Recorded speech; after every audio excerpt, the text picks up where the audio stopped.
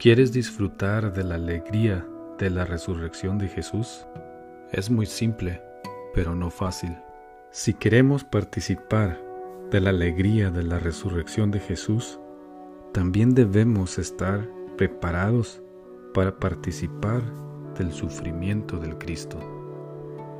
Entonces, en vez de preguntarnos si queremos participar de la alegría de la resurrección de Jesús, nos deberíamos hacer esta otra pregunta: ¿estoy dispuesto para participar del sufrimiento del Cristo?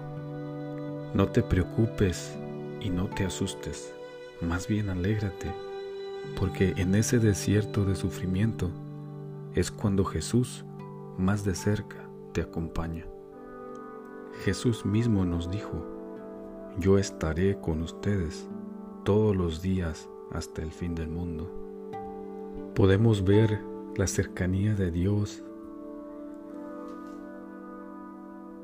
en el cantar de un pajarillo, en la sonrisa de un bebé o en la sonrisa de un extraño. Podemos ver la cercanía de Dios en la salida del sol o en la caída suave de la nieve.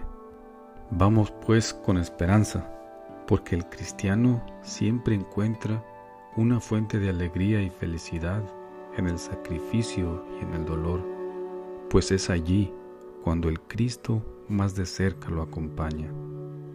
¿Estás dispuesto para participar en la alegría del sufrimiento del Cristo esta Cuaresma?